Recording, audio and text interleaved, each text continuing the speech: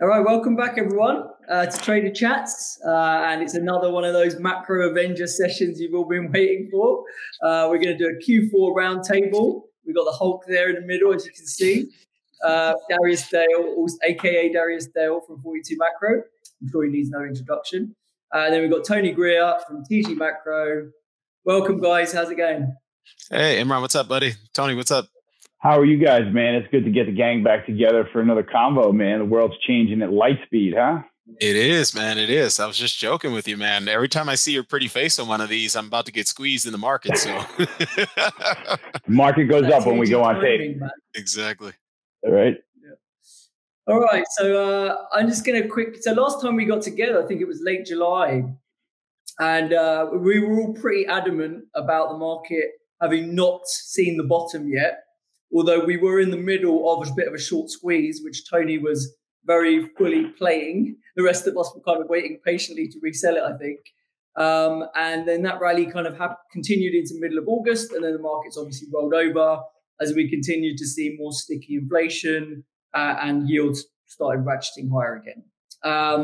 So now recently we've seen a similar sort of setup where markets made new lows. They bounced pretty strongly off the bottom. They got a whiff of the idea that the Fed is going to slow down after the November meeting that's coming up after San Francisco Fed President Daly's comments. We also got the Nikkei leaks, as it's now being popularized. The guy in the Wall Street Journal who kind of pretty much tells you what the Fed's going to do. So the market's cottoned onto that and seems to be trying to rally right now and squeeze. What do you guys think? I mean, Darius, why don't you start us off and just kind of, in the context of that, I think we've lost Darius, have we? That's a good start. I guess we're going to have to go over to you, Tony. Oh, there Darius, you're back. Okay. Oh, did I freeze? Oh, sorry. My apologies. Yeah, disappeared. But, yeah, no worries. Do you want to give us your kind of your general sort of outlook at the minute and kind of in the context of what I'm saying about this squeeze that's ongoing? Yeah, absolutely. So I always think it's a good practice, just because we have different, different types of investors watching to kind of think about the world and different durations.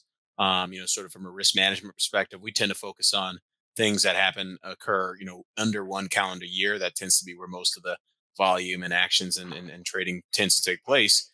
And if you think about it on a sort of 6 to 12 month forward basis, we're pretty sure that we know that we're going to wind up in a state where the Fed is very clearly pausing, assessing the damage that it's done to the economy through the long and variable lags that monetary policy tends to work through the economy in terms of trying to achieve its inflation objectives. That sort of the path to getting to that state is likely to occur over the next few months. Which is the Fed will sort of signal officially to market participants that sort of it's concluded its rate hiking process, and it's about to do that. So it's our view that process there is likely to contribute to some upside tail risk, right tail risk in the market, just given where positioning is and given where sentiment is. The problem with that from our perspective, and again, this is our view, and we can debate this later in the presentation, is that I don't know that the path to getting to that pause is as clear as the markets are probably interpreting it this week. And again, we're recording here on Tuesday, October 25th. It's our view, there's a couple of inflation reports between November 2nd and December 14th Fed meeting. And it's not clear to us from the perspective of how strong and resilient the U.S. economy has been that we're going to see any materially positive dynamics on the inflation front, particularly with respect to core inflation. So we think there's certainly risk relative to a lot of the incremental positioning in the market between now and let's call it, December 14th. And then probably beyond December 14th, there's probably some upside risk associated with, again, the market eventually moving to that pause. We'll talk a little bit later. Beyond that, you still have to kind of live in a world with a 5% terminal Fed funds rate and what that ultimately means for the economy. We do believe we're headed for a hard landing at the end of this rainbow. And unfortunately, that hard landing has not been adequately priced in. So 2023 is likely to be quite as volatile as 2022, just probably not kind of one direction to the downside. Interesting. Tony, you want to jump in?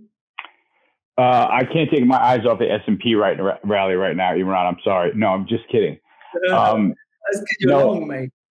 Yeah, well, it's good to get confirmation that you're right every once in a while, right, Imran? I mean, we did a lot of sweating down at 3,600. when I talk about the, where the tape is, I talk about it within the context of sort of the price action and this move and the way that it's taking place. We got the market back down to the lows when the macro world was literally exploding, right? When dollar yen was sprinting through the 140s, gilt market was coming apart. And that was what was putting so much stress on the S&P and the VIX. And then along comes the Bank of England, and whether it is successful or not in the end, we don't know yet. But so far, the line that they've drawn in the sand in the gilt market has held. And then we got to a point where dollar yen went to 150, which is sort of, to me, very conspicuously a 50% devaluation from the range that had been in the last, call it the Trump administration, right? Before the heavy inflation set in.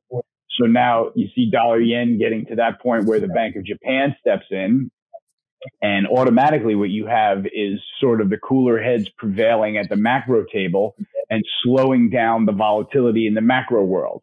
Now, what is that leading us to in the stock market?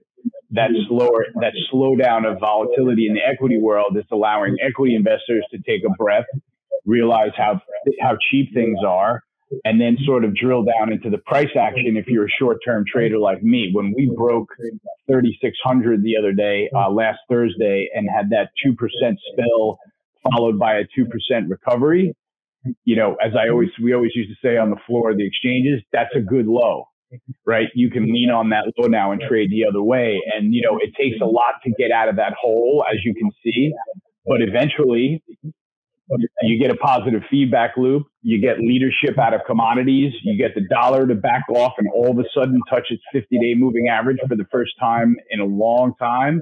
You got rates not all of a sudden making new highs. And all of a sudden, the short position in that massive sentiment bubble of negativity that we've been blowing, some of them, the last ones in certainly have got to run for cover. And I think that's probably what you're seeing here. I just think that this particular move is going to have a lot of legs to it because we are in a serious negative sentiment bubble. We've seen things like the put call ratio go completely berserk. I just think there's a lot of unwinding of the shortness and bearishness that needs to come out. So that's where we're set up. You guys are spot on. And I kind of follow you guys when it comes to the Federal Reserve for guidance. And I agree that they're going to be in a bit of a pickle here with the economic data getting worse and the inflation getting worse at the same time. So they're going to have to pick what they address. And like I said, I defer to you guys. But that's my take right now. Yeah, so I get the sense for what you're saying is there's a lot of technical reasons why we needed to rally.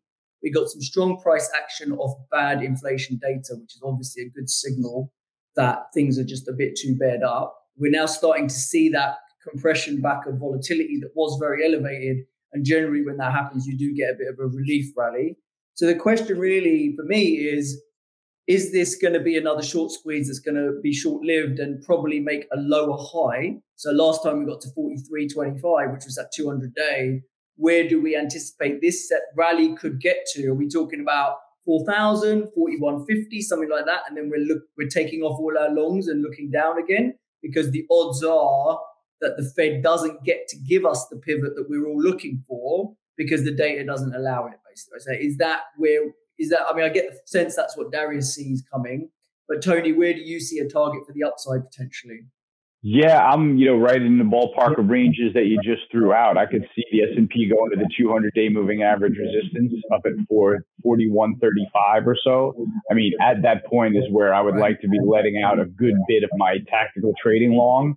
And from there, I kind of take a fresh breath because things can get a little bit hairy if the options position is as short as it looks like, right? That's where you have all kinds of crazy, delta coverage stories. You have all kinds of crazy strikes coming into play, and that's where the upside could get a little bit hairy. So I'm prepared for that. I've got some set of probability assigned for that. But I think we're going to be in an orderly trade higher here to the 200-day, and I would be looking to pivot my book to book the short side there because this seems like a pretty damaged S&P, and we're heading into the last few months of the year where you generally see things heading in the same direction, only more furiously into the end of the year. And that's just an observation that I've made over the years. Okay.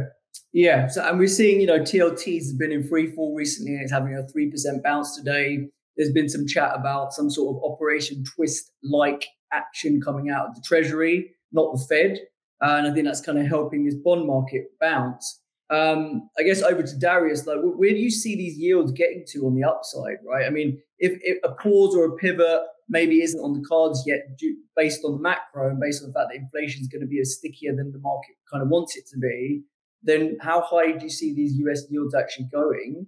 And do you think the re-steepening that we started to see continues? Yeah. So, I mean, look, the yields are going to go until they're as high enough to make you, me, and Tony buy bonds, right? Like that's the goal of this exercise, is to get the Fed. The Fed is trying to get you from making speculative investments and over consuming and putting pressure on supply chains, both goods and services, and to put that money into safer U.S. government securities. Clearly, they have not found the appropriate level from the perspective of the volatility that we're continuing to observe in the bond market. We've had a view on for nearly 2 months now that we're probably going to see somewhere north of 4.5% on the 10-year, probably north of 2% on the 10-year tips yield. We're probably we're a little bit closer to that on the nominal, but on the tips, we probably a little bit 35, 40 basis points away. So we're not sure that the market is fully priced in, sort of the kind of the stickiness, if you will, of inflation. We've been talking about at 42 Macro how the disinflation process from the cycle peak is proving itself to be sticky and stochastic, and that sort of non-autocorrelated, non-aggressive nature of this process is likely to kind of force a buyer strike in the bond market, which we're obviously observing on our screens, albeit absent the move we're seeing today. Yeah, and normally you would have expected like tech stocks to be under pressure given how under pressure bonds were, but they started to dislocate. So did you put that down to these sort of technical factors within the equity market, and people are just saying, well, if we're going to get a squeeze, I want to own this high beta tech stuff, and maybe it's a bit of pre-positioning for earnings. We've got the big techs reporting this week. What do you think? Why is NASDAQ diverging from bonds the way it has been? Yeah, absolutely. So I think flows is probably the number 1 and 2 answer. There's a couple things we look at 42 Macro to track flows. From a short-term perspective, we have our crowding model where we're looking at the relationship between various measures of volatility, risk premia, ones that backtest the best, and the relationship and deviations in realized volatility. And heading into this week, it's pretty clear that markets were in a state that sort of suggested we should see some pretty decent returns to start this week. That signal was followed by a pretty negative signal on the long side of the VIX, which obviously would add fuel to the fire from a Vanna flow perspective. So I think we're getting the confluence of these very immediate term technical factors, kind of overwhelm, what I believe is becoming an increasing disconnect between deteriorating macro fundamentals and, these positive flow dynamics. I mean, we saw in August, some of these flow dynamics really get us to the upside, kickstart, what was very ferocious and sustained, 2-month bear market rally to the upside. The one thing I would say is flows only get you so far from my perspective. What we saw throughout the month of July and throughout the month of August, we saw, nearly $300 billion expansion in U.S. dollar net liquidity, which we can touch on in a second. And we also saw money market rate price in 3 rate cuts at the lows in terms of the delta we observed in 1 year, 1 month forward overnight index swaps. And so, that's something that we talked about at the time is, hey, we're in this phase 2 of the global liquidity cycle downturn, whereby phase 2 is where the market starts to price in the dovish Fed pivot that's going to come from the other side of all the slowing the Fed is causing. Well, we're not in phase 2 anymore. Jay Powell's more or less slammed the door shut on that twice, really, starting at Jackson Hole and obviously at the September FOMC. And it's our belief that they're going to continue to slam the door shut on these sort of phase 2 type expectations in the marketplace, which in our view limits the upside and the scope for any sort of bear market rally this particular interval. And the rates market has kind of priced that we're not going to get this sudden U-turn necessarily next year, and they've kind of pushed it more into 2024, it seems, right, in terms of those cuts. What about you, Tony? What do you think on yields? Do you think yields have got room still to go a lot higher, like Darius thinks, or are you in a different camp there? I do overall. In the short term, I feel, Imran, if there's a chance you could turn down your volume, I think that might be what's giving us a little bit. I'm getting a big reverb off of what me and Darius are saying. I think it might be because your mic is up and you don't have headphones. Yeah, let's try that. It might not be, but I'll keep going. My only point on yields. It's hard for me to make to do anything other than observe trend and kind of understand what it's doing to my trades in the equity market right now. But the only thing that I do see is I see potential reversal in the 2-year yield that coincides with the Bank of Japan intervention. I've got technical indicators like the Tom Thornton type of DMARC stuff that shows that yields are getting, ahead of themselves and potentially overbought in the short term. It's just something that would require potentially a pullback to moving average support, and to stay within trend for a little bit more of a healthy rally so that it's not a sort of, runaway Icarus print type of trade, because that's when the market gets scared for a real bond market dislocation. When yields were in the 2-year were kind of ramping and ramping and ramping, that was the risk was, we're going to come in. Yeah, we're going to come in Monday morning to a 50 basis point bond dislocation, and everybody's going, oh shit, and a potential Black Monday equity slide. In the UK. Yeah, exactly. Like that. So that in the UK, right? Yeah, 100%. So it's just kind of wrestling that, and it looks like bond volatility has calmed down a little. I'm not saying that it's over, because the bond market volatility is going to be with us. As you mentioned, we've got a big reversal today in yields, with now an island reversal in the TLT market, which was off 48% from its peak at one point, just utterly destroying everything in its path. So I feel like the dollar, broadly speaking, the dollar got to the point where it was breaking things and people had to come in and kind of calm everything down, meaning the Bank of England and Bank of Japan. And I just think from this direction, the trajectory should be lower in yields, just to sort of take a little bit of heat off of the markets that they've been feeling. I don't want to go in the wrong direction with this part of the conversation, though, Iman. Yeah, but within the context of a trend higher still in yields, it's just like we're thinking it's probably a corrective bounce in stocks still. Similarly, it's probably a corrective pullback in yields, because the trend is likely still higher. Fair to say? That is fair to say. And I also believe that because the longer we have an attack on energy supply, the longer we have a lack of investment, the longer we start to create this animosity between the U.S. and Saudi Arabia. None of that stuff is bearish for energy prices. And to me, that is going to be sort of the lever that constantly forces the bond market's hand lower. That's why I agree with that. But it's all going to be part of the ebb and flow of trading. But yeah, that's how I think we wind up. Right, Tony, real quick, I just have a quick question on the strategic midterm release. Do you have any sort of insights as to when we might stop seeing the U.S. government sort of heavy hand over global energy markets, like when that trade might be over from their perspective? We've got to be getting to the 6th or 7th inning, Darius, and nobody can really get an accurate handle on exactly how much is left, that he can announce sales of. And then there's another congressional sale of oil that takes place, which is, a couple of 100,000 barrels that I'm sure he's going to try to ram down the market's throat before midterms. But because that sale becomes eligible in October. So now, anytime during the course of the year, he can sell that oil. So there's another component to it, to the midterm, the strategic midterm petroleum reserve. And I don't have a clear answer, so I'm not going to go ahead and guess, but we are getting into the later innings of strategic midterm. Yeah, of there. I think, so someone coined that brilliantly. I think it might have been zero hedge the first place I saw it, but I thought that was brilliant. But we're getting into the later innings of it, no matter what. Yeah, and heading towards midterms, the way, as Doomberg has pointed out, this administration has been playing the game with their cards open, right? They're playing poker with their cards open. And this is such a blatant attempt to lower the gas price into the midterms that I would be willing to say that we aren't going to be talking about what Biden thinks of gas prices in another 3.5, 4 weeks.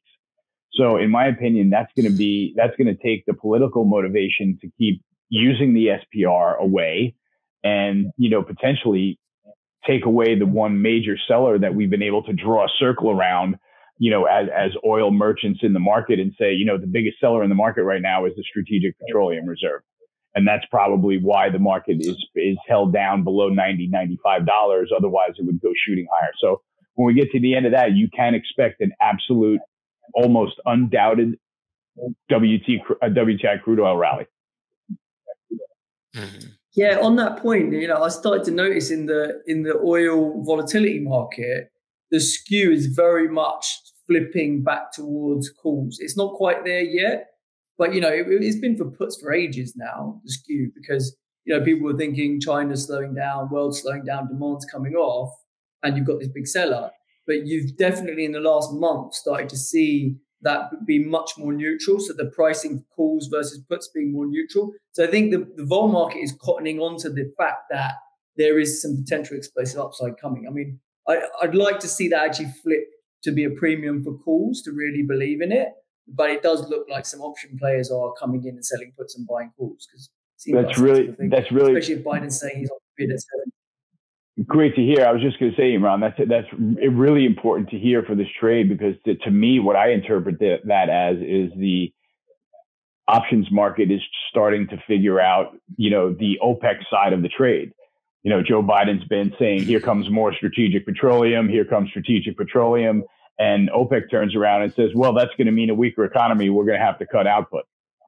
Right. And the bond market, the options market is saying, oh, there's finally a counter move to this trade. Right. So that balances things. So it's interesting to hear that that's how the narrative in the options market is running as well, sort of more towards balance rather than downside skew. Yeah, exactly. All right. And we jumped onto commodities a bit earlier than I anticipated, but it's fine. Just the last thing on the Fed. So a lot of people have kind of been keeping an eye on this net liquidity function. And I know you look at this quite closely, Darius, right? To get a sense of what the fair value for the S&P is, because they track really well when you include the TGA account and the reverse repo facility. So what's your thoughts on that in terms of heading into the end of the year? And also, do you think, I feel people on Twitter are paying a bit too much attention to it in terms of day-to-day swings of the market. I think it makes sense to see where the trend in that thing is going to give you some sense, right? But what's your take on it? Oh, so I'll start by saying I think we've created a monster here, because I completely agree with you. It's not a very near-term tactical trading signal. How we use the net liquidity function in our process is to understand sort of the momentum of the time series in the context of the forward, guidance that we're receiving from the Fed. And we try to spot, sort of big dislocations between net liquidity and the broader markets, through the lens of, correlation analysis, et cetera. And, so one example of this would be going back to mid-August, where, net liquidity sort of petered out to the upside. We had a sustained rally from the lows of June through the upside kind of in early August, and it kind of petered out.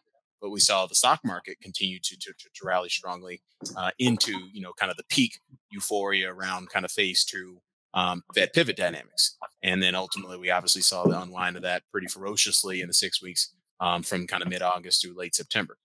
So in terms of our outlook for net liquidity, you kind of let's break apart the core components individually, because again, this is the number one thing that has been driving asset markets, not just in this particular market cycle, but since my career started in 2009. So until that until the model breaks, I think we have to, at least the bare minimum, pay homage to it as investors and understand kind of where it's likely headed. We know where it's headed from the perspective of the Fed's quantitative tightening program. So that's a $95 billion a month thereabouts governor on the or sort of decay function on top of the net liquidity function. The reverse repo facility is the kind of the most sort of I think it's probably the hardest thing to forecast in the context of all the different puts and takes on why net or reverse repo facility A exists and B is kind of experiencing large or small uptake. The primary factor of that driving that is we continue to see a shortage of T-bills in the marketplace, as evidenced by the negative spread between money market rates and T-bill yields. And as a function of that, investors looking around realizing that the highest yield on the block and also the safest place to park capital is actually at the Fed. And that's an issue for the markets because, again, when you park money at the Fed, it is not rehypothecated. It's not lent back out further out. There's no daisy chain of collateral lending that sort of benefits asset markets and benefits the economy. It's truly a black hole for excess liquidity in the system. So It's our belief that based on the continued path of interest rates, again, it's one thing for markets to price in money market rates, Eurodollar futures, overnight index swaps, Fed fund futures, et cetera, to price in what they think the market rate is going to be. It's another thing entirely for reserve managers at funds, companies, et cetera, to look around and see a realized yield. So again, we're going to get another 75 basis point rate hike next week. We'll follow that up by, let's say, 50 to 75 on December 14th. And so the attractiveness of that Fed facility is going to get increasingly attractive to the extent Treasury Secretary Yellen continues to sort of restrict Treasury bill supply in the coming months. And by all indications from the previous quarterly refunding announcement guidance that we got, and by all indications from her guidance that we received on Monday, the 24th, about, sort of market functioning, et cetera, it's unlikely that she sort of breaks rank in this sort of coordinated inflation fight that we're seeing in the U.S. government. So it's our belief that reverse repo facility balance will likely to continue to trend higher over the next few months as well into year end. And then you sort of have to think about it from the lens of the Treasury General account. Now that this is the least, in our opinion, forecastable part of that sort of equation, if you will, because again, so much there's so many different puts and takes. The timing of tax receipts, the size of tax receipts, different spending outlays, et cetera, et cetera. It's hard, it's impossible to get your sort of hand around that. But one thing that's really helped us throughout the year in terms of projecting net liquidity and ultimately some of these outcomes in the market, which is understanding that, Treasury Secretary Yellen last fall guided to $500 billion as the floor for the Treasury General account, really on the other side of all the kind of debt ceiling drama that we experienced in that particular interval. So we know at, roughly $600 billion, there's not much juice she can really add to it if they're going to be consistent with that guidance. So it's our belief that net liquidity is headed lower, and as a function of net liquidity heading lower, it's unlikely that we, again, all of that does is reduce the scope for these sort of flow oriented dynamics to take the market higher. You need to see a positive inflection in macro fundamentals, namely through the lens of net liquidity, that to really get the markets kind of on a sustained rally. Yeah, it's a bit like an elastic band, isn't it? Like if you get stretched too far away from what that model is saying, you feel more confident about playing the mean reversion back towards that level, basically. But we clearly can dislocate 400 points on the S&P away from it, right, in the short term, like we did in August. Yep. Okay, going back to energy then, and this is obviously TG's area of expertise. So you're clearly bullish on crude, and we think that once the SPR offer goes away, there may be some pretty violent, rapid repricing in that market because of the supply-demand imbalances that may be there.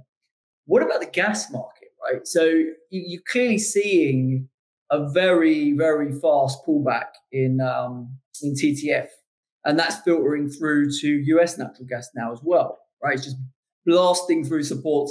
I know Darius isn't going to want to talk about this. I'll talk about it. Hey, we get trades wrong. We're not Bernie Madoff. That's right, man. We got plenty of trades wrong this year, by the way.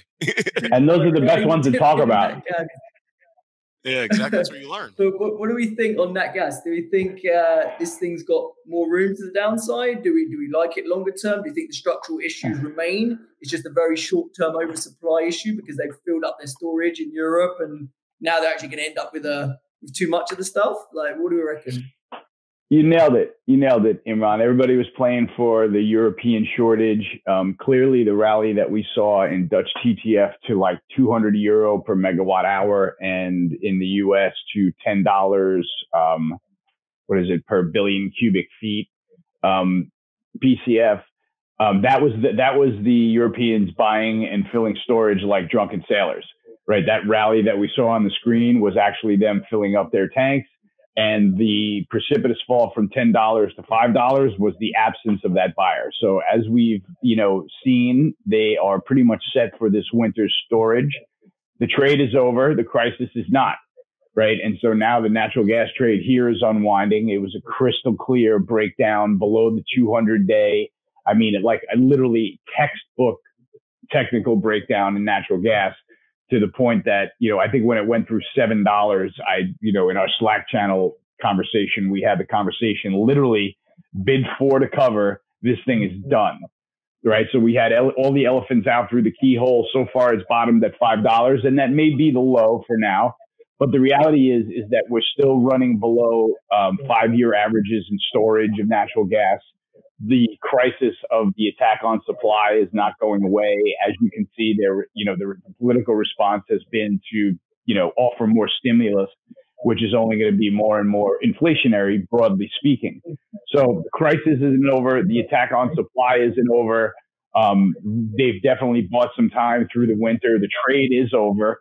And it's just a matter of time now before supply demand balances out and they start to put upward pressure on natural gas and oil prices again, because the lack of investment alone over the last 5 years, 3 years is enough to really, really set us back in terms of getting prices down to a more affordable level that the industrial market desperately needs. As you know, there's some real, regardless of Dutch TTF natural gas coming off, Europe is running about 70% of their zinc smelting capacity. They are running at about 40% of their total aluminum capacity, output capacity. There are petrochemical companies. My camera just overheated and went off. I'll turn it on in a minute. But there are petrochemical companies that are in danger of shutting down their entire operation. And with some of these huge chemical crackers, Imran, shutting those down doesn't mean letting them cool off for a couple of days. Shutting them down means they are mothballed, right? All the products coming out of them, gone forever, not coming back out of them. So, that's the part where the crisis, where the rubber really meets the road.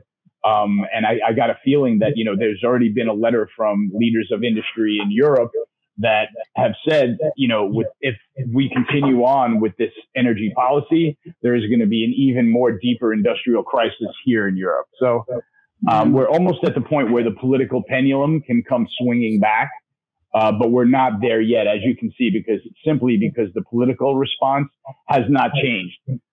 Net zero is happening. In fact, we should be doing it faster. If you want to adjust, buy an electric vehicle, collect the tax credit, which is basically spending a fortune on all, new renewable energy. You get a tax credit back, and that's your only option. So unless the option turns to, okay, you know what we should do? Let some of our local producers produce. We are still going to be in for a serious, serious crisis in the future. It's just a matter of when. Interesting. And in terms of positioning, we get the sense you're still in the name, you're still in the stocks, but you're not so much in the commodities right now. So you still have some strong faith that the likes of XLE and XOP are probably the safer place to park your capital right now in the energy sector than the commodity. Is that fair to say? Well, yeah, the big observation that I'm running my book on right now, Imran, and running this trade on is I picked this point from July 22nd, which was after one of Biden's SPR release announcements, where from that point, let's do this first.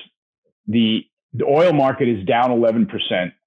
The gasoline market is down 11%. That's what the Biden administration drew a target around, and they were trying to directly affect with this SPR release, right? From the same point in time, diesel fuel is up 12%. XLE is up 18%. Right? Now, this is just from July 22nd, which is 4 months ago or 3 months ago. And we've all of a sudden got this massive dislocation in all of the energy trades, right? The trade that the Biden administration is trying to get to work, gas and oil and paper markets, they're going lower. The stock market, the refineries, they don't want to hear about it. The refinery margins are still 5x, historical norms. Marathon Petroleum, Valero, Phillips 66, those stocks are on a run like they're tech stocks. Tech stocks in the 90s. So I'm just saying, the market is sort of the dividing line out right now between what it wants to value and what it doesn't. And if I keep saying that the people that get stopped out of their, the portfolio managers that get stopped out of their social media, et cetera, and technology on the downside, what do they do with the cash that's left? If I'm them, I got to look at the board and see what's working this year and figure out if it's going to work between now and the rest of the year and maybe invest in that. And that's why right now the disparity on the year between technology, there's some sectors of technology that are down 50% on the year, like internet and software, where now you've got XLE and XOP up 50% on the year. To me, between now and December 31st, that's just going to steamroll even wider. That's my opinion. Yes, there's a rotation trade going on out of tech and into energy. I mean, it makes sense, right? I mean, that trade has just been happening for so many years the other way. And now you've had this disastrous year where stocks are down and bonds are down, and nothing in your portfolio has provided you any diversification except for energy, right? And so you kind of have to allocate a bit into energy, right? If you're not in it, because you're trying to look for things that are going to diversify you against the inflation trade where bonds and stocks continue collapsing. And where else can you go? Gold's not a no-brainer that's going to work, right? The only thing that's really proven itself to work has been energy. So I think you're right. I think that rotation continues, and certainly the price action in the names in the sectors is showing you that there's a strong underlying bid there. Right? That's the tip of the spear of the inflation trade. That's where we headed. Anything to add, Darius? You want to, or you on that topic? The one thing I would add, just behaviorally, we know, when you talk to investment advisors or, sort of, anybody who's taken over someone else's account in the last few years, one of the if you will, one of the things that is always typically discussed is, when they transition accounts, it's like, okay, so-and-so has legacy holdings in XYZ tech stock or these tech stocks, and they can't sell. They can't sell. Because they want to sort of accrue the taxes and all that stuff. I wonder if that changes here in Q4 in terms of tax loss selling season. Now, I can hear both sides of that argument. I'm not entirely sure which wins out, but I do believe this is the first time in a really long period of time where the sort of discussion from investment advisor to end client, banker to high net worth individual is actually around actually selling some of these securities. So it's pretty interesting. To crystallize the tax loss, basically. Yeah, exactly. Interesting. Yeah, you're right. Because normally they'll have gains, right? Not losses to take. Yeah. You can't pry these things out of people's accounts. I know funds that manage sleeves of funds around people's legacy tech holdings. Like it's pretty remarkable. Yeah, no, I mean, just behaviorally, like you say, my sense is that the squeeze is on right now. But if it lasts till Thanksgiving, I think it's doing well, because I think we're going to have a weak close to the year, not a strong close to the year. I mean, seasonally, normally we rally into year end, right? And whilst I think we may be rallying into midterms and even into Thanksgiving because of the setup, I've got a sense this year is going to end quite badly. That's just and that's my, let's call it my spidey sense, right? It's just from looking at the markets for 20 years, you kind of get a feel for ebbs and flows, and I wouldn't be surprised if this one ends badly. Right. Is there anything that sort of like sticks out in your process that sort of makes that spidey sense tingle more than others? It's just the sense where partly, that everyone's trying to play the squeeze, everyone's trying to play the rally. And I feel that when that happens, it does come, but it comes very early and it comes very quickly, and it doesn't last very long, basically. Right. So I think that's the setup. I think, like you said, everyone looked at the summer squeeze into August and doesn't want to miss it again. And now you've got the big bears like the Michael Hartnett's and the Mike Wilsons of Stanley's and Bank of America. Even they're throwing in the towel short term on the bearish mood and saying, yeah, the squeeze is coming. And you've pretty much got a consensus bear market rally here. And when it's that consensus, I struggle to see how far it's going to go, and then B, how long it's going to last, right? So there may well be, as Goldman says or estimates, like 200 billion worth of buying to do from CTAs. I don't know, but they're probably going to do it pretty quick. And if they don't do it, the market's going to front run it anyway pretty quick, right? And then it will kind of be done. So, like I say, if we pop our heads above 4,000 between now and Thanksgiving, I'd take it as a Thanksgiving gift, and I'll be launching some Delta into it. That is a Black Friday deal if you've ever seen one. Black Friday. Yeah. I don't see the market until like the end of next year again. Like that, think about that level in the context of where we're headed from a cycle perspective. Sorry to mean to cut you off, Tony. Just one quick point. Go. Like we're going to get the pause rally. I'm not sure. This one feels more flows related as opposed to the pause rally. We could get a pause rally from, let's say, I don't know, 3,400 on the S&P, 3,300 on the S&P. We might not even get back to 4,000 on that pause rally before markets look around at some point in the first half of next year and say, well, no, wait, we still have a recession ahead of us. right? To me, I think, you get 4,000, you have to be leaning on that on the short side, in my opinion. I think Tony's going to disagree with us. Go on, Tony. What are you saying? Well, no, not necessarily disagree. I just, Imran, I wanted to maybe slightly disagree with the idea that everyone is playing this short covering rally. Like, I don't feel, I always know one thing about when I'm trading, and that is I know when I am with the consensus. And we are just breaking this bubble in bearish sentiment that is, I think, a little bit bigger than you're giving credit for, right? I mean, like, Jared Dillian is one of the masters of this game, and he pointed out a tweet the other day that was like, nobody in the world is bearish enough. This is like end of the world kind of stuff. And you look at it and you're like, whoa, like this is from a serious human being too, And so I'm just saying, like, I feel like that bearishness has been as exquisite as I've ever seen it. And then when I think back to 08 and 2000 and tried to trade some of those technical rallies on the retracement, some of them went ripping through every level I had before they failed and then turned and made new lows, So I'm just saying bear market rallies have a habit of reeling in reeling in new bulls. And you've always got that retail factor that is, not really playing this rally from the long side or preying on markets with an E right now. They're preying with an A, saying, oh my God, is Facebook ever going to come back? Right? Is Google ever going to come back? And so I agree that there are a fair amount of active asset managers who are probably too bearish and too defensive, but you've got to couple that with the fact that skew is as flat as it has been all year, right? Mm-hmm. So the guys who are underweight and bearish as hell are also hedging that upside tail because they paid up the calls. Like S&P calls have never been this expensive. They are insanely expensive, right? So normally the street is long stops and they buy puts to hedge themselves.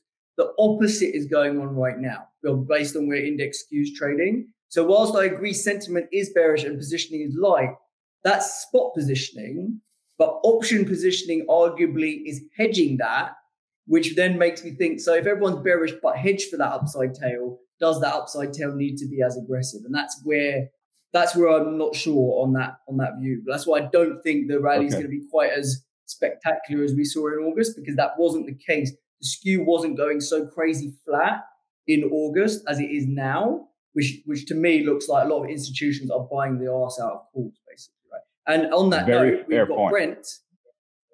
We've got Brent from Spot Gambler. Right on time. Are you kidding me? Bang on time. The minute we start talking about options, he comes in. He's like, he knew it. Yeah. I didn't have much value to add to anything that took place before. I'm just guessing. Well, you are the star of the show now, my friend. How you doing? I'm doing awesome. Thank you, guys. Imran, I don't want to segue. I did email you yesterday. I was going to be a little late, so I apologize for that. You emailed me, did you? What did you say? Yeah. So I'm not just that kind of guy that just doesn't show up. Yeah, no worries. I must have missed it. No worries, man. This is great TV. You're getting an inside look now. But what are your thoughts? Because you obviously analyze the option flows and stuff. You're probably even closer than I do. So what's your sense, Brent? Yeah, there's two things. One, I saw this chart. It's a macro chart, but it was the seasonality basically into elections. And I put it up on Twitter, but if you look at the way that the market rallies from right now into midterm elections, it's a vicious rally. And whether that's like the equivalent of someone draining the SPR to get oil prices down into the election, maybe there's some kind of similar phenomenon trying to gas the stock market into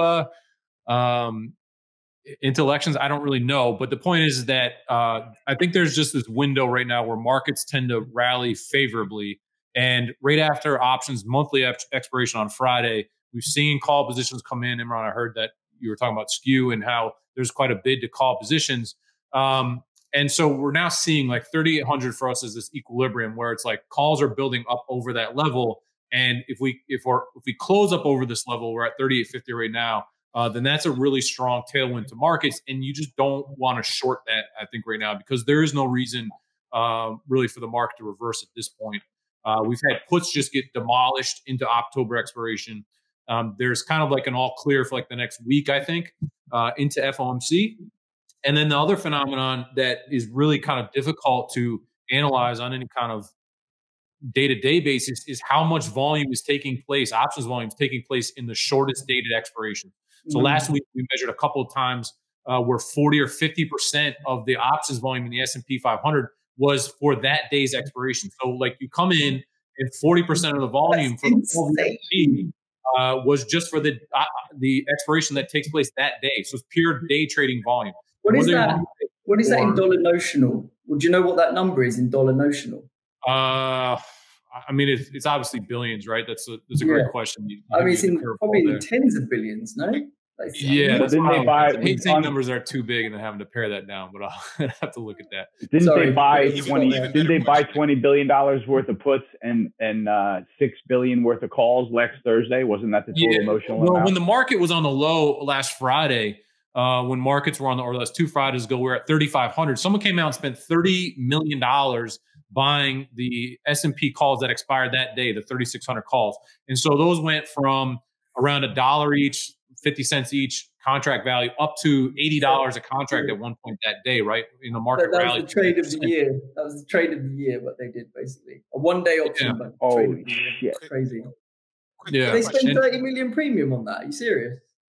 That's what someone, when we talked with the options expiration show, someone had sort of mentioned that. So, and some people say, well, this is risk management, right? It's dealers hedging intraday using calls to hedge instead of futures. And I think there can be some of that. I don't think this is a lot of retail flow. I think this is institutional flow. And what I think is that people have learned how to use this leverage as a momentum trade, right? Like I can suddenly buy 20,000 at the money calls that expire in 2 hours and force the market higher.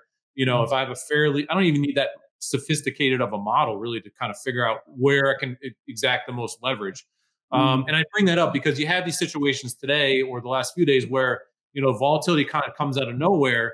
And there's some great charts going around that say that market volatility now in up days is higher than market volatility in down days. And that is in correlation with the fact that this day trading volume, I just call it day trading again. Maybe it's sophisticated flow, which I think it is. It's not necessarily just retail punters. I think that just exacts. It's a lot of leverage and it's a lot of stuff where we're all sitting here and then out of nowhere, we could just get kind of like a sucker punch where the market's just up 2% on just the fact that someone came out and started buying the crap out of, zero DTE calls. The point you made. They're over in Greenwich, firm name change. I think we all know what we're talking. I think we're all know what we're talking about. Is very valid. Yeah. I mean, because I know firsthand from friends of mine who are still on the institutional side, they use shorter dated options than they've ever used before to hedge their books. And the reason they do it is because daily options trade now, right? Like a few years back, you didn't have every single day with an S&P expiry. But now that you do, and the leverage that you get from those one-day options, and the fact that the market is so data-driven right now, because you've dropped all the forward guidance and it's like every data point matters. So a few years back, give a shit if the CPI comes in 50 bips worse or better, right? Market doesn't care. Now the market moves 3% on a non-farms or 4% on a CPI, right? And it's only 0.2 different from expectations for crying out loud, right? That's how much the market is sensitive. So if you're not using daily leverage, daily options to protect yourself, you're a moron because the basis point cost of that one-day option is so small for the protection it gives you over that number that has asymmetric risk for the market, absolute no-brainer. So that's why the volumes exploded into the billions, because the instos have cottoned on that this shit's the wrong price and I can protect myself quite cheaply. Right? It scares the shit out of me because think about what this means. If there's going to come a time where everyone's leaning on one side of the boat, from the next, let's call it next 2 or 3 days, data release, economic calendar perspective, and it goes the wrong way. Yeah. And then you create the gamma squeeze to the downside as a function of everyone, kind of unwinding those hedges. So to me, it creates instability in the marketplace. It creates leptokurtosis moves, whatever you want to call it, fat tails. It creates the fat tails.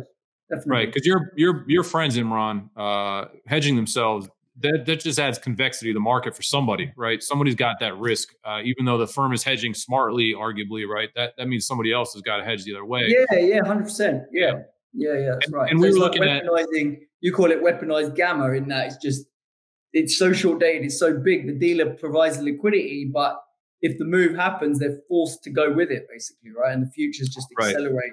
And what would be a 2% sell-off turns into a 4 to 5% sell-off, basically, right? So, right. And we put on Twitter, like this is the recipe for a flash crash because, and I feel that way because you could easily drop a scenario here where like some real headline comes across when everyone's like expecting one thing, and then it completely shifts. There's just as you mentioned, people are like, oh, Brent, you're fear mongering stuff. I'm like, we could crash up as a result of one of these triggers, just like we could crash down. But these technical positioning elements are, look, the wheels could come off the bus really quickly, and that market would that move would mean revert very quickly. But as you mentioned, like a 5% move on nothing other than this positioning element, quite possible to see something like that happening. I mean, I was reading about the Citigroup. Remember, had a flash crash because someone on the Delta One desk put an extra zero on an order. It's like you put an extra zero on an options zero DTE order, and man, there you go. It's like you could get easily that kind of a move. So, and I would just say last kind of point on this is that S&P call volume is at a record. Just over the last couple of months, we've really exploded in terms of call volume.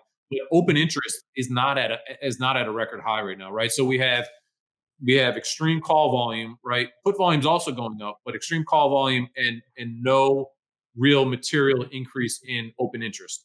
So again, this just backs this idea that it's very short dated positioning, zero DTE type flow. Okay. Right. So people are buying literally same day calls, so it doesn't end up impacting the open interest, basically. That's exactly right. Right. So if all these macro funds like we're worried about upside crash protection, we would buy probably like December's expiration or a quarterly or something a little bit farther out, even if it's out of the money. But in this case, what we're getting is people who just seem to be flooding into whatever the option is that they choose this morning. They close it by the close of trading today, and so it never reflects an open interest. It's funny because when the retail crowd were doing it, it was YOLO and they were just speculating via these super short dated calls. But now the insto crowd are doing it. I think that's the hedge underweights. It's not. So they kind of expect. Do you agree with that? Do you think they're expecting they're probably going to lose the premium, but it's a few basis points, so I don't care, right? Yeah. Whereas, do you see what I mean? So because I'm underweight anyway. So if market melts down, I'm actually outperforming and I've wasted a few basis points. But the retail guys are actually spending the money that they had on those calls to try and get rich. So it's quite a different dynamic, right? They're buying it for different reasons. Yeah, I think that's totally right. And it, if you're just replacing, what you'd be hedging with futures with short dated calls, then, that makes a lot of sense. So what you said there, really sinks to me to make some sense. But the behavior in a way is ultimately the same. I mean, GameStop and all these other systems that, became systemically important stocks back in January of 2021, everyone was going nuts, right? And everyone was really freaked out about this. Well, now you got like kind of the same thing happening in the S&P options. And you're kind of like, well, like no one really cared about this until something broke, right? With GameStop. And now it's like, it feels to me like a very similar thing where, okay, maybe all that volume backs off and we calm down, but like the odds of that causing a market dislocation here, feels very high. And you could get, these moves that people think are real, which are just, like exhaust from hedging flows that are coming in the market that have just gotten, too short dated, right? That invoke too much leverage. So you brought up a good analogy. Who's the Melvin Capital in this scenario? And is that systemic? I mean, it's a great point. A lot of our customer base, there's a lot of retail guys who like to sell short dated options. Like they think the vol in general is higher for those and they like to sell those. And I think that is a very large component of who historically traded the shortest dated options. So I think those guys are at risk of getting run over because, if you're selling today's, calendar spread or whatever, or condor or whatever you may do, and you're wrong, like you got to suddenly run for cover, right? So you got to flip to buy. If you were short puts, and that just adds to the downside pressure. So I don't think that a real fund can put too much speculative size into this, right? I just think that there's not a whole lot of investors out there that want to hear that your fund is slinging around, 1 day's to expiration options or whatever. But if you're hedging with it, it can make some sense. My take on that would be that the dealer. It's the dealers that are providing the liquidity, right? So if the instos are buying it, you might get a bit of retail selling, but like if we're talking about yards, we're talking about billions of notionals, It's the liquidity providers who are providing it. So they're just running big short gamma risk, right? And you're seeing that in the erratic price behavior, right? You're seeing that in the intraday vol, that because dealers are short gamma, right? And they're having to chase it whichever way it goes. So I think it's just that dynamic. So the risk gets translated through to the price swings quite quickly. Whereas when you had a Melvin Capital, they were just sitting there short a load of stock. They're not buying it back every single day. They're just running a big short position. And after a breaking point when they lost too much money, they're forced to cover. That's not how dealers operate, right? When dealers sell optionality, they are hedging it on a daily basis. So they're going to get chopped about a bit on intraday moves. But in general, if it keeps trending higher, they're covering it all the way up. And all that you end up really seeing is market's going to sort of accelerate. A 1% day turns into a 1.5 to 2% day. And also implied vol goes up on the upside because that's where these guys are getting taken short. So they have to reprice that optionality. They maybe changes a few hands. Some dealers throw in the towel and buy it off some other dealers, and just that bid for calls that we are seeing translate through to the market is what you're seeing basically, right? So I don't think there is like some big structural short that's going to get blown up on it. I just think you're just going to see it manifest that way into the market, the way we're seeing it seep into the market now. You know? Really? You wonder maybe like a Delta One situation, or I don't know, maybe something like that, like a kind of like interdealer type activity. I'm not sure. But let's go back towards something that obviously me and Brent have been chatting a lot about, the vol side. But what do you guys fancy? What do you guys think about the dollar wrecking ball? Tony mentioned it earlier, but now we're getting a bit of a pullback in the dollar, obviously. But when we were at the highs of the dollar, we were seeing quite a lot of panic from, you had the SMB with swap lines, you had the Bank of England with intervention, you had the Bank of Japan with intervention. I mean, all hell was breaking loose, really. So do we think the dollar's done? Do we think we've seen the high in the dollar? I know we think yields are probably still going to have another go against. Does that mean the dollar's not done yet and it's going to actually make new highs? And what's the sort of timing around that? Darius, let you start with that one. Yes, I mean, one thing you have to start off is a couple things I'd say. When you're thinking about currencies, they operate a little bit different than sort of other types of markets, securities markets, particularly bond stocks. Currency markets tend to trend; they tend to have momentum, and you typically need like big catalysts to reverse momentum. And so, generally speaking, if you're looking at a currency chart and it's got positive mo, you're better off, sort of fade or not trying to fade that positive mo. We built a few models here, 42 Macro, that try to explain what's driving the currency market, and kind of in reverse order. The terms of trade shock that we're seeing abroad in Europe is pretty much, got probably not probably, it's roughly around a 0.4 R squared in terms of, kind of explaining what's happening in the currency market. And then when you look at, sort of the fiscal shocks that we're seeing, particularly in places like UK, et cetera, that's got about a 0.5 R squared in terms of explaining the currency market. The model that has the best sort of predictive power in terms of explaining what's happened over the last year in the currency market is the, kind of the most obvious model, which is, kind of real interest rate differentials and changes therein. And so as long as we continue to see the Fed out front in terms of policy repricing, it's very likely that the dollar continues higher. Now we're at a particularly interesting interval. And I say this because historically we've seen the European currency, the euro, trade positively alongside its growth dynamics. It's much more correlated to rising growth expectations than it would be to rising real interest rate differentials, or the compression usually in the interest rate differentials between the U.S. And Europe. And so one thing that is sort of, I would say, new, and I think the markets are still trying to digest this, is the fact that we're seeing a pretty substantial fiscal response to the energy crisis in Europe. I want to say Germany's outlined about 200 billion euro. That's about 5% of German GDP. You got France at another 100 billion euro. I think that's 2.5-3% of French GDP. And the market is not repudiating it the same way that the market repudiated the British pound. And part of the reason the market's not repudiating that is because, again, the euro is a structurally current account surplus nation. It's not a twin deficit nation like the UK, which needs to have this currency sort of reprice and revalue to sort of attract global capital to finance that twin deficit. So I think this is potentially positive for the euro. Mm-hmm. I still think we have a few more innings left to go in this dollar bull market scenario. But one thing I think the markets are smart about right now, based on everything that I've I've outlined just based on the general history of currencies and how they operate, you're seeing open interest in the euro, looking at the euro USD net non-commercial net length. Open interest is, or total open interest rather, total open interest is in the 1 percentile of the trailing 1 year. If you So look at the British pound, everyone's short euro, right? no. So they're actually net long euro. If you look at speculative net length as a percent of open interest, we're at plus 7%. So effectively, euro shorts have covered pretty ferociously. But open interest is all the way down in the first percentile of total open interest over the last year. That compares to 85th percentile for the British pound. We're in the 92nd percentile for the Japanese yen. So effectively, the markets have really gone and closed out their euro shorts. So much so that they're now net long euro. And I think this is something to monitor because, again, if we do start to see the fiscal response in the Eurozone really pick up and influence, kind of Eurozone growth expectations higher, you're going to start to see the ECB respond in kind and ultimately flow through the currency market. So we may be getting close to the dollar peak here, although I do suspect that, until we get the Fed pause, the dollar's got momentum to the upside.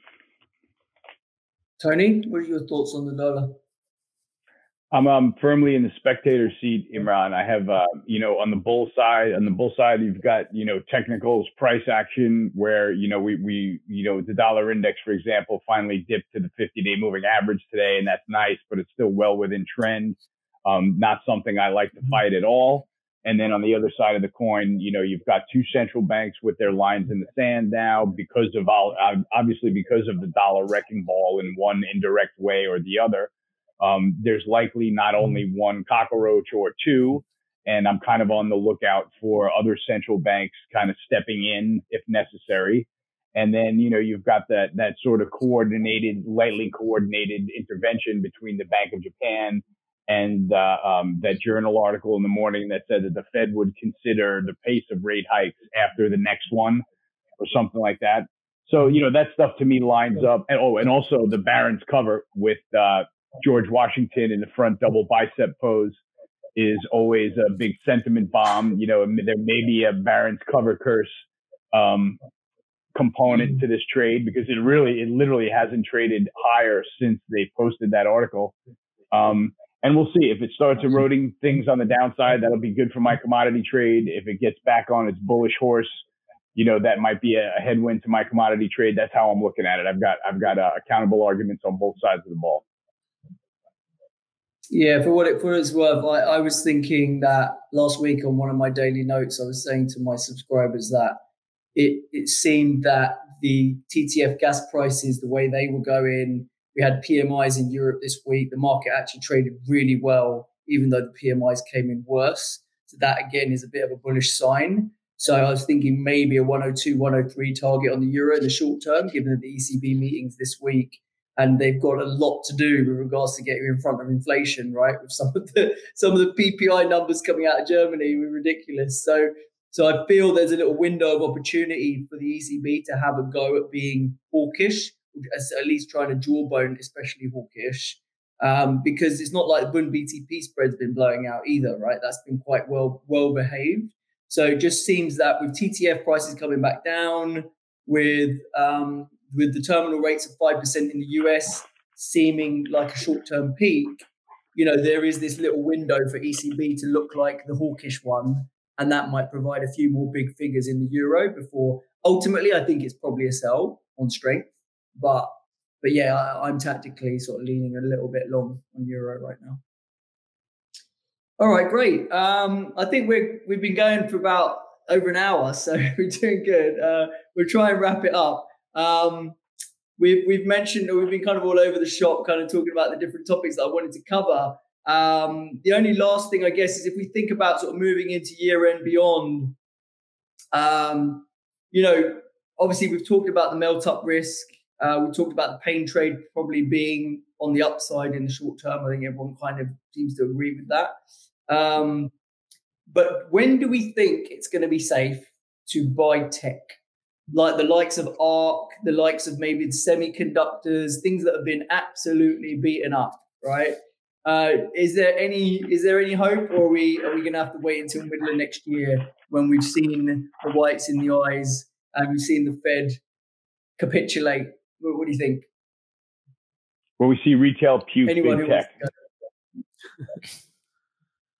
I'll go first. puke? I think I still watch that move index. We talked about it a lot last time. When I see that move index hit like 100, right now it's about 150. As soon as we get down with 125 to 100, then I'm happy to kind of just push some money back in and hold my nose and look at it. So my fear is that the market rallies 10 or 15% before that happens, and then I'm kind of like maybe buying a top. But that's kind of what I'm watching right now. I just think that until that interest rate pressure comes off and bond vol comes down, that equities are just not going to hold a material rally here. So that's what I'm watching for. Yeah. Brad, what do you think, Darius? So I'll answer this question two ways, right? So from a tactical standpoint, it's pretty clear that this is a market that is primed to go higher, materially higher, when the Fed signals pause. Right? I happen to believe this is not that particular interval.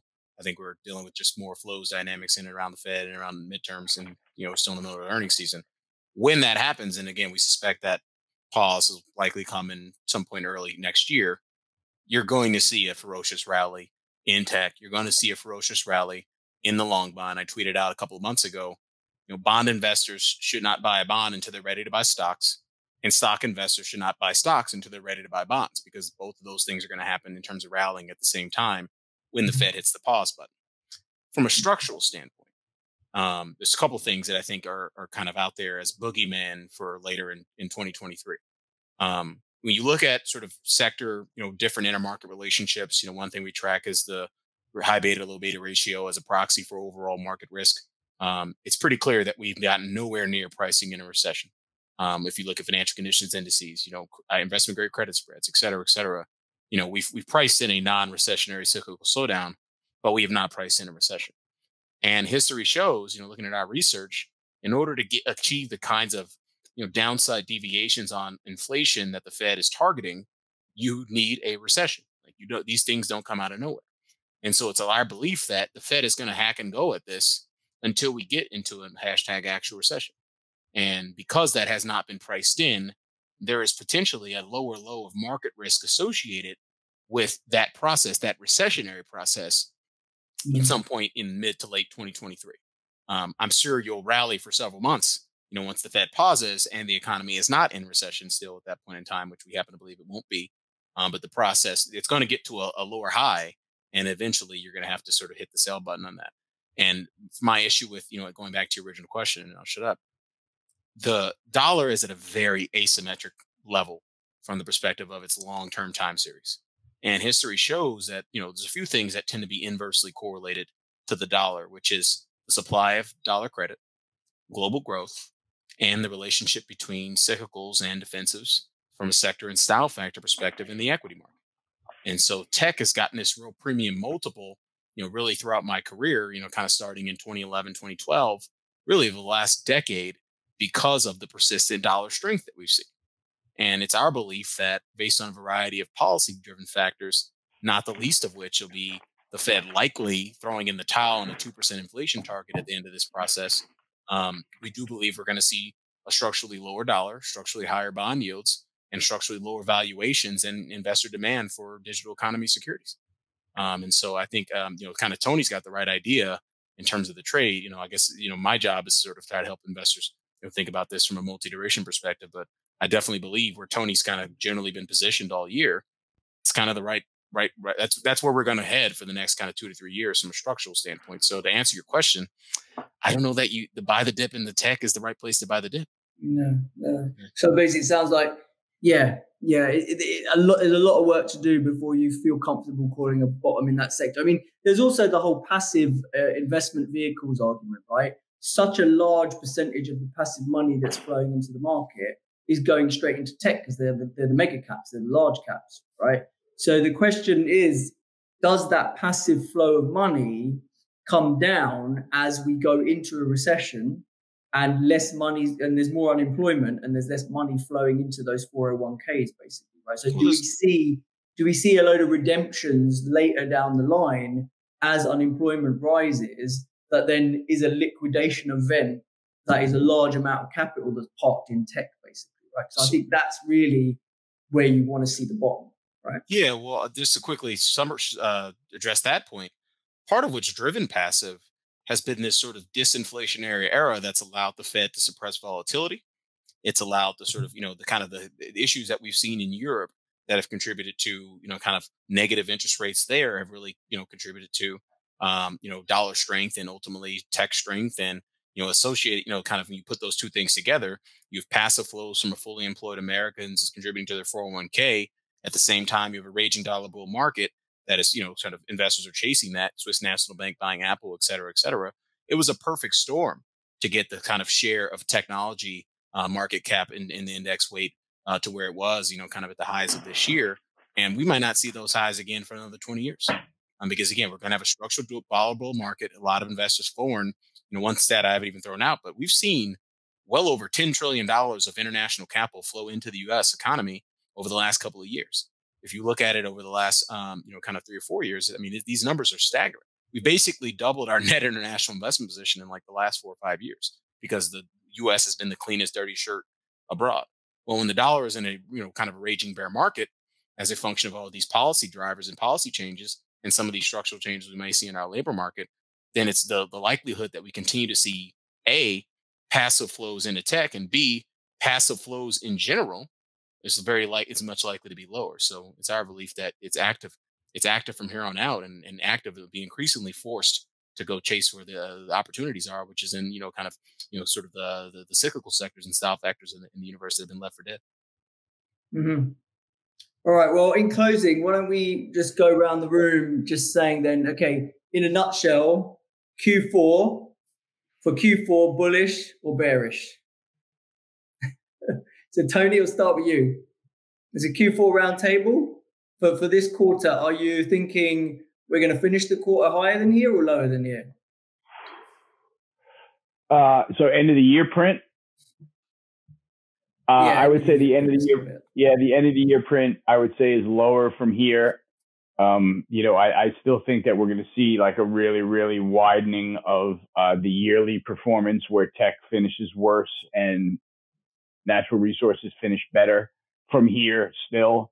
And I think we see a lot of money flow into that. I think that post midterms, I think that we see a huge WTI rally. And then you see stocks really get out away from moving averages on the energy and natural resources side. I think that there's somewhere in between now and then we get to that pivotal point in the S&P where stocks, turn and could end the year, right on their ass with, I love the idea that Darius brought up with like, where's the tax loss selling going to be now that you've got real losses on the books, right? Tax loss selling was a cute conversation when, your stock was down 3 or 5%. This year it's down 50, so it's going to be a really big decision to see how that plays out. But that's really it. That I don't want to get too far out ahead of myself, but I think generally speaking, because the S&P is weighted most heavily with technology, that the last print of the year is lower, but natural resources live through that and trade higher. Sounds good. All right. And Brent, what do you think? I think we rally into the election and then sell off after. So the low, I'm looking for a low, Christmas low this year. That's what I'm thinking. Okay. Darius? That was that's one of the calls I made earlier in my career, not early. That kind of created a talking head personality out of me was that Q4 call in 2018. Right. They have a lot of similar market dynamics, a lot of sort of, I wouldn't necessarily say tax loss selling. I think it was more sort of investors taking down gross into what was a shock. Clearly, investors have already taken down gross, and we're seeing that obviously in the call skew data, et cetera. Investors are really hedging for upside protection, again, because risk works in both directions, so that protection is giving them protection against upside. So the one thing I would call out, and I'm pulling this up now, kind of filibustering as I pull this up, I'm a Bloomberg, but, we haven't necessarily seen, hedge funds do poorly this year. If you look at the global hedge fund index, it's only down 4.6% year to date. The equity hedge fund index is HFRX indices. It's only down 4.3%. Right, that compares to the S&P that's down 23-24% even as of we're only down 19% as of now. So yeah. So it's this asset class is working. It's doing for investors what it's supposed to do. Now it's not generating positive absolute returns, but it's not generating negative enough absolute or relative returns to suggest that we're going to see a mass exodus out of this asset class. And if we see a mass exodus out of this asset class, then you're probably going to see a lot more selling. If we saw a mass exodus out of this asset class, then I think we would see into the end of the year kind of institutional career risk management, which is fucking, I'm already down a lot. I got to YOLO it and just try to hope for a good year. I don't think the behavioral dynamic exists for that, because on a relative basis to the market, hedge funds are actually having a great year. And so I don't think the YOLO desire is there. And so ultimately, I think we sort of, are likely to track where our net liquidity forecast suggests we're likely to wind up, which is, 3,200 is our target. It doesn't have to get there on December 31st, but I do believe we'll hit 3,200 at some point in the next 3 months. Oh my God, we are so bearish. The Avengers are so the bearish Avengers. Well, the market's down 20%, bonds are down 30%, Bitcoin's down 70%. It's been right to be bearish. Let's not. No, it has. Let's not make fun of it. Funny. We're always quite grisly on this round table. But I mean, I said it as well, right? I think we potentially get a squeeze into Thanksgiving, and it's similar to that's like the week after midterms, basically, isn't it? Or a couple of weeks after midterms, and then I think this market's probably toast. Yeah. So let's see if that's how it plays out. But it seems to be 4-4. A bit. Do we just jinx ourselves? So basically, the market's going to puke into the midterms and then rally ferociously into year end. Yeah. So we were all bearish. We were all bearish with the last one, right? And then we got new lows. Yeah. We were all bearish. The market rallied hard, and then I think we were right by like 5 handles or something like that. Well, yeah, it was 20%. It was 20% low to high in the accused, though. That last show covering rally, that was well worth a play. That's definitely worth playing, 100%. And you got it. You nailed it, mate. You nailed it. You did, 100%. You nailed it for sure. All right, cool. Then you're as good as your next trade. Thank you guys. Yeah, I want to thank you guys for coming. As always, it's been a good one. It's great to get you on at the end there, Brent. I'm glad, and you rocked up at the perfect time as well.